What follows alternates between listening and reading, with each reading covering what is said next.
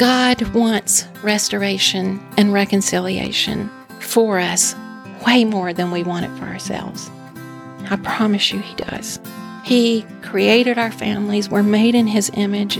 And when we step out in faith, even with the smallest task like cookies in His name, He's going to bless us. Welcome to the Storytellers Live podcast, where everyday women share stories of hope found in Jesus. I'm Robin, and I am here with Lindy and Katie, and we are your podcast host. Today, we are very excited to bring you a story from one of our brand new communities, Fairhope, Alabama, which is right outside of Mobile. And this was from their very first gathering. And if you want to see how many women showed up for a story of hope, y'all, it's on our Instagram page. You can check it out. There are pictures of Fairhope's first gathering, and it brought me to tears. Yeah. I just saw it. It's amazing how hungry we all are for stories of hope. And so Ashley Jones is their very first storyteller. I know, and her story is so relatable on so many levels, really, but the biggest message that her story gives is the importance of offering grace to others and reconciling in areas where there may be a little bit of discord or division. So her story is going to encourage you, but I think it's also going to challenge you like it did me. Before Ashley's story, Patreon members, we have a surprise for you. This Friday is a Where Are They Now episode. Listen in as Amy Grody brings us Alita Casey, who actually aired back in February of 2019, and her episode was entitled Seeing His Sovereignty Through Depression. And so Amy's just going to visit with Alita and see all that God has done in her life since then. Alita's episode number is episode 39. If you're not on Patreon, it's so simple to join. We would love to have you as a Patreon member. Just go to storytellerslive.org and you can join right there, or you can scroll down right now in your show notes and join Patreon. And here's Ashley.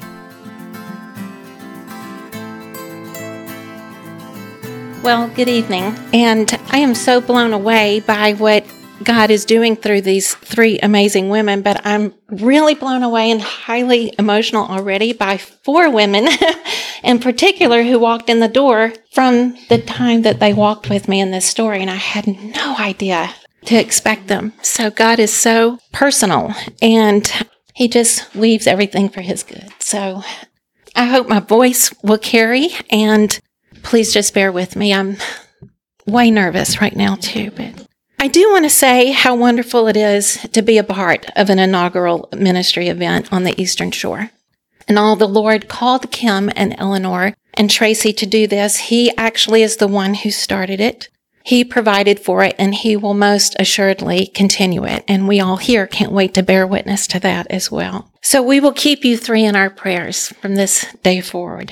But across the country, as you mentioned, and not just across the state of Alabama, many have been a part of Storytellers to witness to what God has done in their life that makes this ministry so incredibly special. And volumes of books really could be easily written for just telling stories of miracles and divine appointments that have transformed each and every one of us here. We all have something to tell.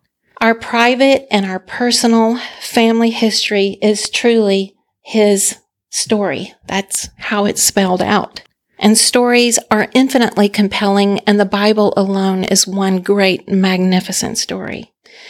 So when we think of our lives on a timeline, there are certain years when there would actually be a start. There would be a significant point for you and for me where God really moved in our lives, and our lives shifted and changed forever. A radical change, almost like a seismic shift. And these are chapters in your life and my life that really could write a novel. But for me, there are actually three epic times that I believe that bear witness to God's faithfulness. And I pray that when I do tell them, when I testify to them, that to God alone be the glory. And so year after year, when more pages are written, like you, I have many dog-eared pages, underlined pages, highlighted pages, things in the margins, notes, underlined. But I also have chapters that I really never, ever care to revisit. And when I begin a new chapter in a life that's sometimes difficult, I really want to just mark it up and send it back to the Lord and ask Him to please rewrite this. But we can't, because the story has already been published. So when Tracy asked me to be your first speaker, I told her that I needed to pray about it. Of course, learning every ask needs to be undergirded in prayer. But the real story I was asking the Lord, or the real ask I had for him, is which story do you want me to tell? Would it be many of you, and Lori, this story's touched you on a deep level, my husband's mother, your grandmother's? And her glorious entry into heaven is a book waiting to be published if I just had the courage to do it. Or my husband's miraculous healing that many of you in here stormed the gates of heaven and petitioned on his behalf. And while doing so and facing death, he came literally face to face with the living God and was embraced in Jesus' arm and lived to tell about it, what that was like, the love of the Father. But when I asked Pete which story that he wanted me to tell, he said, I need you to really talk about this sweet story of reconciliation that as my husband, he said, I think that's what the world needs to hear about because there's so many threats to generations. And actually, the world needs to hear more of this reconciliation story. So I'm going to keep telling this one, I suppose. But unlike all the other books with magnificent stories that we can read, we can't skip ahead to the other part of our lives to see what happens next. But we can know this. God is already there. He's already there. If you hear nothing else from my story tonight, please know that where you are now is not where you are going to be. He has not finished writing your story. And so this is probably a good place for me to begin mine. But mine starts with my teenage parents. They were 17 and 18, and this was in 1967, so I can imagine that there was some shame attached to that. I know that I've self-imposed shame, and I've really carried it with me, quite honestly, all of my life, even now, right now. My parents did marry, and so therefore my birth was legitimized. They even had another child, so that would be my sister. Her name is Tiffany, and we are 3 years apart. And as the story has been passed down, Tiffany was just 6 weeks old when my parents divorced. And then later, between the two parents, they were eventually married 5 times, and I am the oldest of 9 children. All from blended families, of course.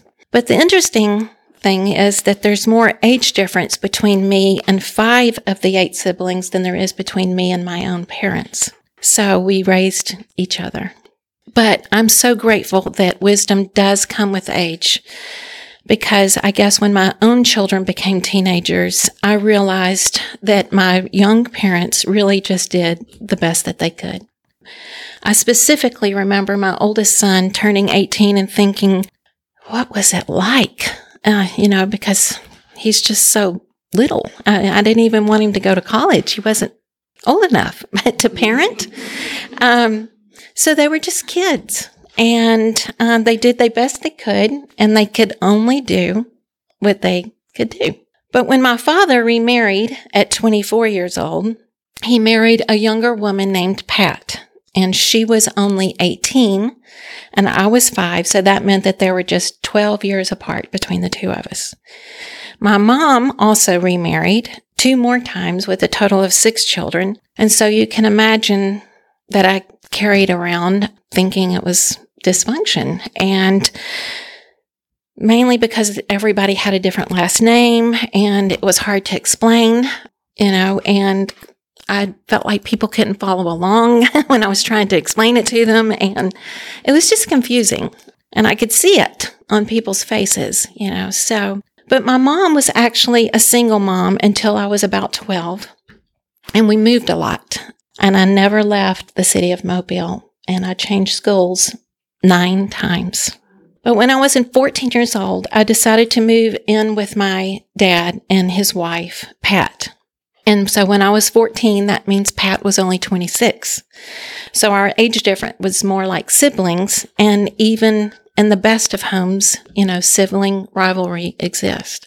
There were years, my 11th and 12th grade year, that my mom and I didn't even speak, and we were 14 miles apart. So my entire high school years were really broken with both families. And how could it not be? I mean, I'm old enough now to realize it would have been unusual not to turn out that way, I suppose.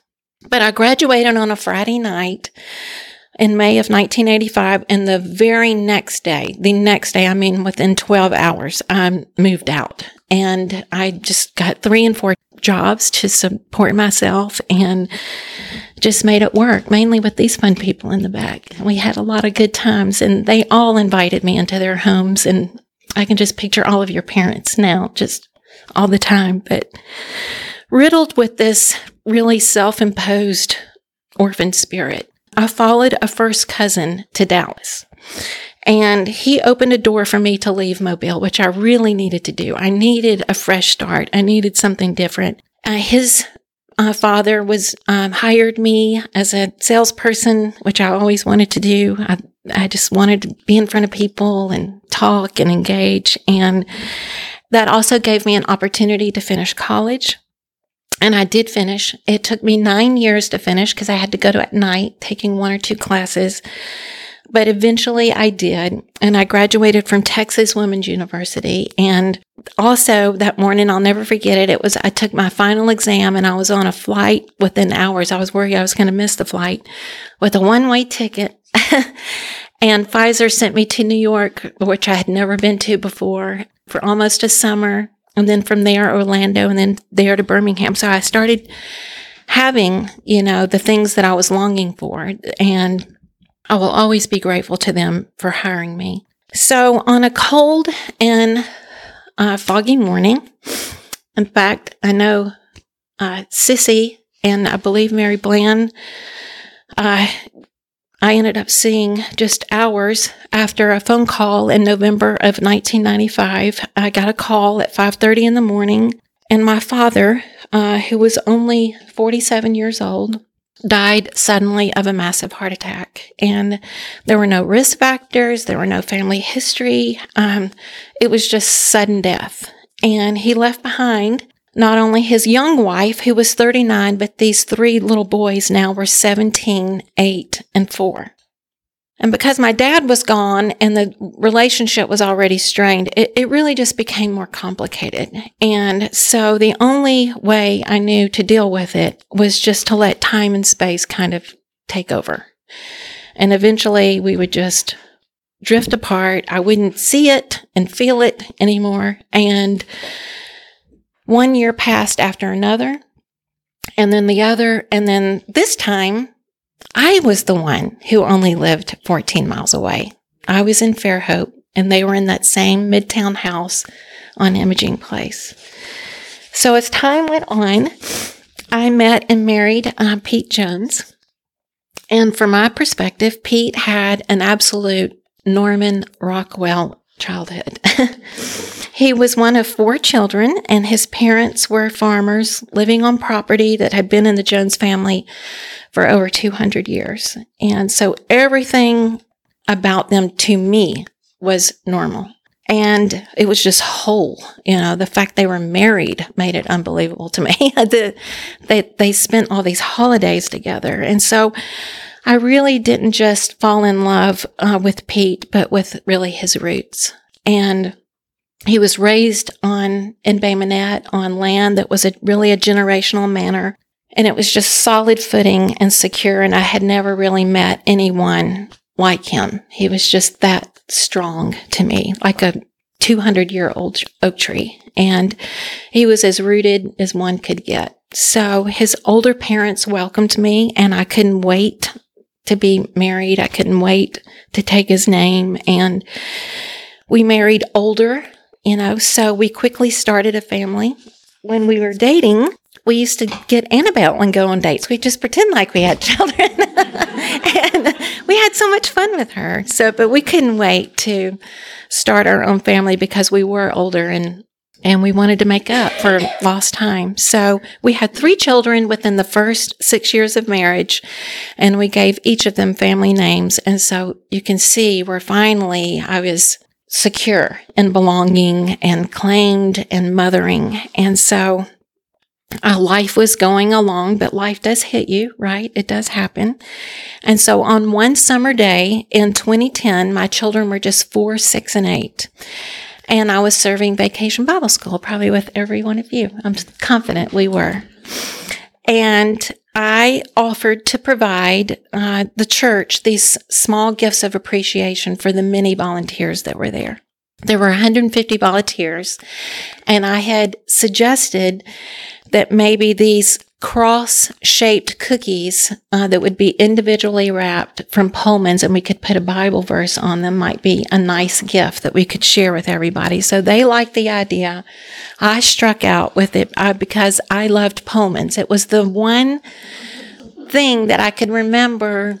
And my sister has a fond memory of it too. When we were about 6 and 8, we would go every other weekend to my dad's house. And every Saturday, you could count on it, we would go to Pullman's on Broad Street and get donuts and milk. And it was just a sweet memory. And I love the fact that it's never changed. It's kind of like the Dewdrop or the old Dutch ice cream shop. It just doesn't change. And it's sweet, to go back in time like that.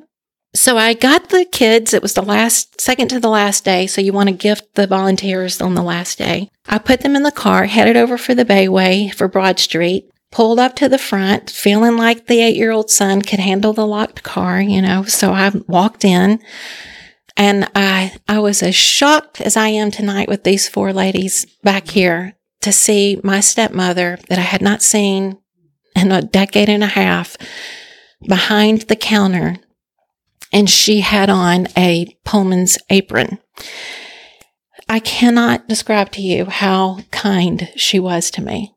She was warm and sweet, and she just gentle, genuinely happy to see me. I guess she must have known that I was coming. She felt prepared. I certainly was not. And we hugged, and she said, are your kids in the car? I really want to meet them. She had never met them. She carried my order out, and we got to the car. She meets the children, really super interested in them. And then she needs to go back to work. She's left the counter in there unsupervised. And so she begins to walk on the sidewalk, and I'm realizing this is the same sidewalk we've walked on all these years ago where there were so many fond memories. And I'm just in my car really trying to absorb what's happening. And she turns around halfway down the sidewalk. And I don't know what it was, but I really took notice of it. And I felt like the Lord was telling me, you've missed all these years, but you just cannot miss this moment. This is something really special that I'm doing for you right now. And I had learned in growing in my faith to recognize the Father's voice. So I was in tune to it. And she turned her head, and it's something about the way her face was framed. It was just different. And she told me, I love you. And I repeated it back. And I got back in the car, and I really had to just take it in for a second. I began to put the car in reverse to get us back. And then I said, I just got to call my husband. And so I just put the car in park, and I called him to tell him about this extraordinary event that happened on a very ordinary errand. And I said, I don't know why I feel this way, but I feel like that's the last time I'm ever going to see her. And he was just so happy that this had happened because he's cried with me. Let me cry on his shoulders, rather. He's seen me cry all the time about this very thing. So I knew that when we got home, he was going to really be interested that afternoon in what all I had to say. As my faith grew through the years, and particularly that year, I'd like to add to you that particular year in 2010 was a very big transition for my husband. He was 51, unemployed, and it was a recession due to the housing crisis. So our faith was really maturing during this time. And although I felt like it was a really hard time, threatening times, It's absolutely, without a doubt, my favorite marriage year. And we've been married 25 years. If I could go back to that time over and over and over and over again, I would. It was just a grand and glorious time in personal growth and meeting Jesus and knowing him more. Right after that Pullman's encounter, so in this same year that I had with my stepmother, my mother's life also changed. She divorced my stepfather after 33 years. And because of this complicated family dynamic that I've been sharing with you all night, my relationship with my mother was rather distant as well and strained for just about the entire 33 years. We were apart more than we were together. But one of her visits that year, I shared with her this experience that I had had at Pullman's, and I told her that I felt like the Lord had given me this strong feeling that on that day that I would not see her again. And she was inquisitive about that, wondered why I had such a strong feeling. And I said, I can't explain it. I can't shake it. I just know that that day was a gift. The next day, the very next day, I received a phone call from an old family friend that she had died suddenly of heart complications that were unknown. And she was 55, which is my age now. So I can't even begin to tell you the emotion. I didn't know what to think or feel. I knew that I had been given this gift of seeing her, this amazing peace, the kind of peace that the Bible talks about that surpasses all understanding. But then there were these 3 boys that I was going to face. I had to face it now. And I didn't know what to do. They were 19, 23, and 32, and now they were completely orphaned. So the dad we shared had been gone for 15 years, and now their young mother was now gone. And I really didn't know if I was going to be, hard for them to see. I didn't know what they were going to think. I didn't even know if the younger one even knew I remembered me, So I would see them within hours of their own mother's death. And so I really dreaded that drive. I cannot even begin to tell you, but I know I had to go. And I didn't want to, but it was obedience. And I was alone because our children were little, so my husband had them. And I just remember praying constantly, crying uncontrollably. And so there I was going back to that high school house that I can't tell you how many times I went a different way to keep from going there, just from reliving the pain. And so I parked. They live on a cul-de-sac. One of them still lives there. And it was a long walk to that end where they lived. And the minute I stepped onto the lawn, off the street, onto that lawn, they embraced me. And it wasn't just an embrace. They took me by the arm and introduced me to every person in there as their sister, the one who had abandoned them. And I couldn't believe it. I mean, it was grace piled on top of grace. I'd never experienced anything like it. I really don't think I have since then. The pain, the scars, the darkness that I'd been carrying at that very moment from their touch was physically and spiritually removed all at once. And they were in their darkest hour. And they did that. So you have to know that God wants restoration and reconciliation for us way more than we want it for ourselves. I promise you He does. He created our families. We're made in His image. And when we step out in faith, even with the smallest tasks like cookies in His name, He's going to bless us. That's what He wants us to do. So even if our own broken relationships don't even currently come to your mind, maybe you've been like me and just pushed it so far back. I'm going to tell you now, it's in the forefront of His mind. He is not going to let us escape it. It's a gift to us that we are meant to receive. And it's for His glory and His alone. It's for Him. We don't want to deny Him of that right. So it's the enemy who's tearing us all apart. Okay, it is. The enemy's tearing us apart. Even in Genesis 2, if you just want to go there, Genesis 2:18, where it says, "It is not good for man to be alone. I will make a helper suitable for him. And then another, I will make them one flesh. The very next place is Genesis 3, the fall. The very next place. And it starts with, now the serpent was more crafty. So the Bible also says in Joel 2:25 that I will restore to you the years the locusts have eaten. And so for the 15 years that I lost, we have now been reconciled for 13 years.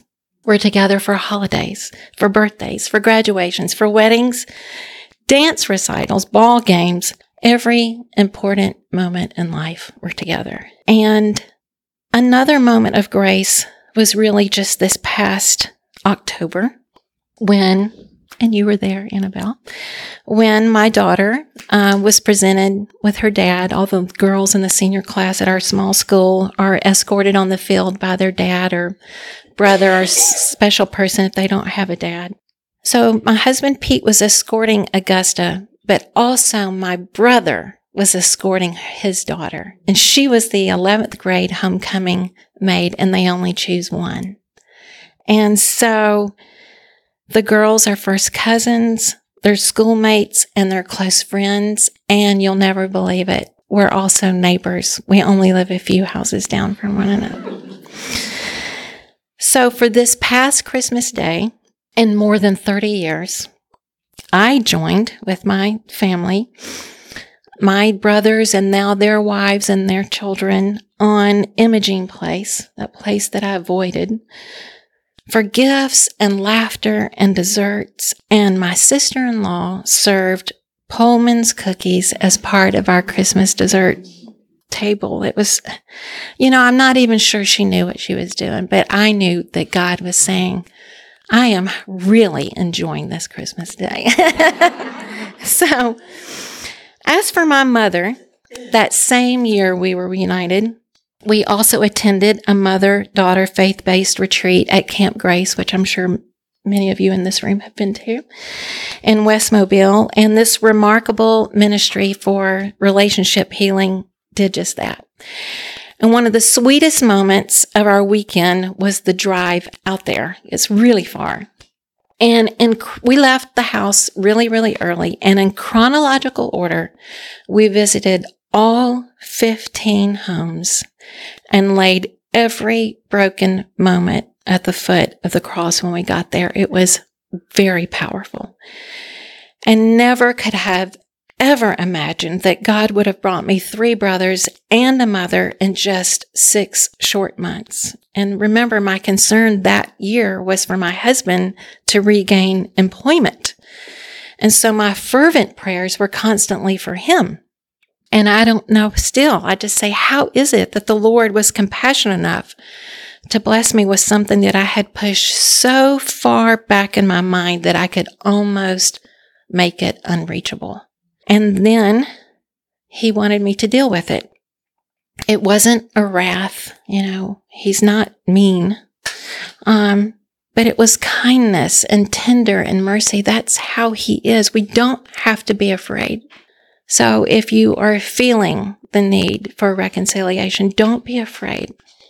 God is just too nice. He just wants this. He's not going to make you do it. He's going to gift it to you. So in about 2013, during all this time, I had a really deep and profound Bible study question. And the question asked us to spend time with the Lord concerning our spiritual heritage, as most of us have a family history that includes high points and low points, examples to follow and examples not to. So the question prompted a memory for me of a time when my husband, during another transition year for him professionally, and I remember, even now, do you guys remember when I just told you that his family was like Norman Rockwell in my eyes? Well, in my eyes. In reality, no family is perfect, right? We're just not. We're all old enough to know that now. And the generational hardship for my side of the family is divorce, multiple levels of that. For my husband's family, it's financial hardship. So in the 200 years of this family farm, it's never been passed down as an inheritance. It's always been a burden. Okay, it has been. And I'm sure it was not meant to be staggered under. No one does that intentionally, right? But it has been. And it's caused a lot of pain. Unfortunately, sin, whether it's known or unknown, right? They didn't mean to cause any harm, so it's unknown. But it travels from one generation to the next. It does. But sin and family curses don't have to. It can be broken. We can go in a different direction. We can. So one particular year, during this time, one of the last parcels of the 130 acres needed to be rescued. It was the last one. And it was not a good time for anybody. Who wants that, in their life? It's a hard time. But that particular time for Pete, it was the recession, as I mentioned to you. He was unemployed. We really didn't know how we were going to do it. So we asked the Lord to help us bear it, to really strengthen us so we could stand under it. And if He saw to it that we would be able to carry this, that we would be able to use it for His glory. And so we made a vow to do that. And we also made a vow that this family hardship of divorce would end with me, and his financial hardship from his family would end with him. We professed this out loud on our knees. So on December 1, you two sweet girls remember that day well. On December 1, 2020, the 5 parcels and the homestead immediately came into our care. And so it was time for us to honor the vow because we made that promise. And with the help of one of my brothers, all 3 of them, by the way, are gifted carpenters, a barn was transformed into a chapel and another barn was transformed into a fellowship hall. The chapel was consecrated 1 year later, and we named it Solemn Vow. So the Lord's used it thus far 6 times, and I am keeping a record because I want Him to get credit for it. And I want to celebrate every time He does this. So He's used it 6 times for places of worship and kingdom building and expansion. And so you see, all of us, you and I, can be a part of setting a new system and a new motion forward, a different sowing and reaping that will bring generations to blessings and get rid of all this. It's glorious to see the Lord at work as a reframer, a restorer, and a reclaimer. Yes, it is. However, it's not easy. The enemy is constantly at work. We know this from the fall, from 2 to 3 in Genesis. It's there. So whether we are working on our family relationships or in ministry, the enemy is working on discouraging us. And discouragement is one of the enemy's most powerful tools. But we serve a God who not only reframes, restores, and reclaims, but He rescues. And we are utterly dependent on the saving works of Jesus. So I feel like most of us in this room may be of the same age, having children who are in their late teens or young adults. And the Lord has a really great plan for this emerging generation, taking the gospel, the light of Christ, into a dark world. But at the same time, the enemy is actively at work, strategizing how he can thwart them from doing this, just mainly maybe by wearing them out, because I too get burdened, weary, and want to give up. But we have to keep pushing forward. If we only pray for strength to bear it, that's a good place to start. And the enemy wants to stop this generation from fulfilling God's call on their lives. But you and I, as godly parents, you just have such rock star kids. They're amazing. And leaders in our churches. I look at so many of you. That's where I know you from. We can begin praying for this disunity and this discord, that we would be whole. And if we are strong, then they're going to be stronger. And so back to my husband, Pete. What about this financial hardship that we vowed to break? Well, the illness that I mentioned to you earlier has certainly brought its challenges to him owning his own business. Even owning your own business is risky. It's hard. And we are still calling on the same God who reconciled before to reconcile again. Because my husband, Pete, does have a sibling that he's estranged with completely. Actually, they haven't spoken in almost 2 years. And Pete has reached out for birthdays and Christmas, but there's been no real response. And I know he grieves this because he tells me about it. He grieves it a lot, actually. Because something isn't the way it should be. And the unrealized grace hasn't been accepted. But if the Lord did it for me, He's going to do it for Pete, and He's going to do it for you.